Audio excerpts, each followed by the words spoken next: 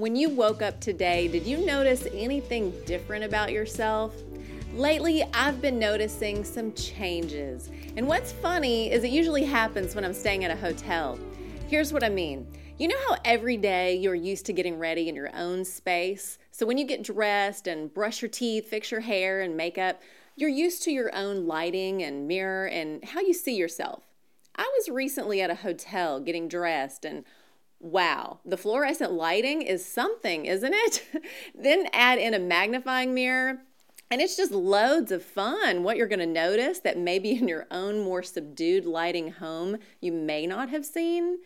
I noticed these lighter, sort of sparkly looking hairs on my head that I haven't noticed as much before. So that was exciting. And then a few stray hairs on my chin. Oh my gosh. Oh, the joy. Yes, as we grow older, these bodies are changing. We know that.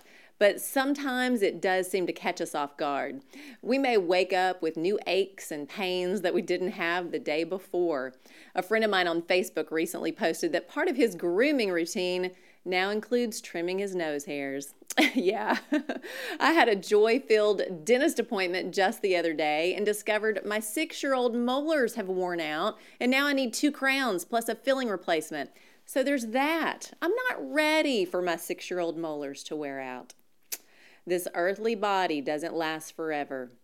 Things begin to wear down and wear out a bit, and wrinkles show up. We get softer around the middle, and no matter how hard we try to fight it or cover it up, with each day, we are growing older. And honestly, I'm not afraid of that. I grew up watching my granny embrace life in her later years. She was beautiful, wrinkles and all. With every year, it was like she shined brighter with the love of Jesus and a smile and a laugh that would fill a room. She took care of herself and exercised and would use her face creams, and I'll never forget her saying, "Be true to your teeth or they'll be false to you." It's true. But when I think about this body and aging, I'm not afraid of the changes that will come because like my granny, I know this world is not my home. But this body, because of sin, is a body of death. We were designed for Eden, but with the fall of man in the garden, humankind now is covered by the law of sin and death, which separates us from God. Romans 7:24. What a wretched man I am. Who will rescue me from this body that is subject to death? Paul is writing to the Romans, and for us today, a reminder of the root of our Christian faith. Bottom line, we are all in need. We are all in these earthly, sin-covered bodies of death. He used the word wretched. When was the last time you fell to your knees recognizing your wretchedness, your neediness? The world doesn't do that, does it? No, let's pat each other on the back and remind each other how great we are. And we don't need saving. We're good. We have the answers for this life all within ourselves. Those are the same lies straight from the serpent's mouth.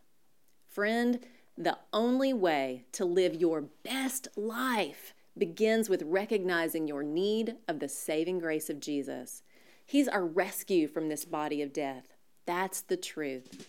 Yep, this body is getting older, but I walk in freedom, joy, and truth, and know that with each day and with even each new gray hair, I'm one step closer to home. I'm Lori Klein.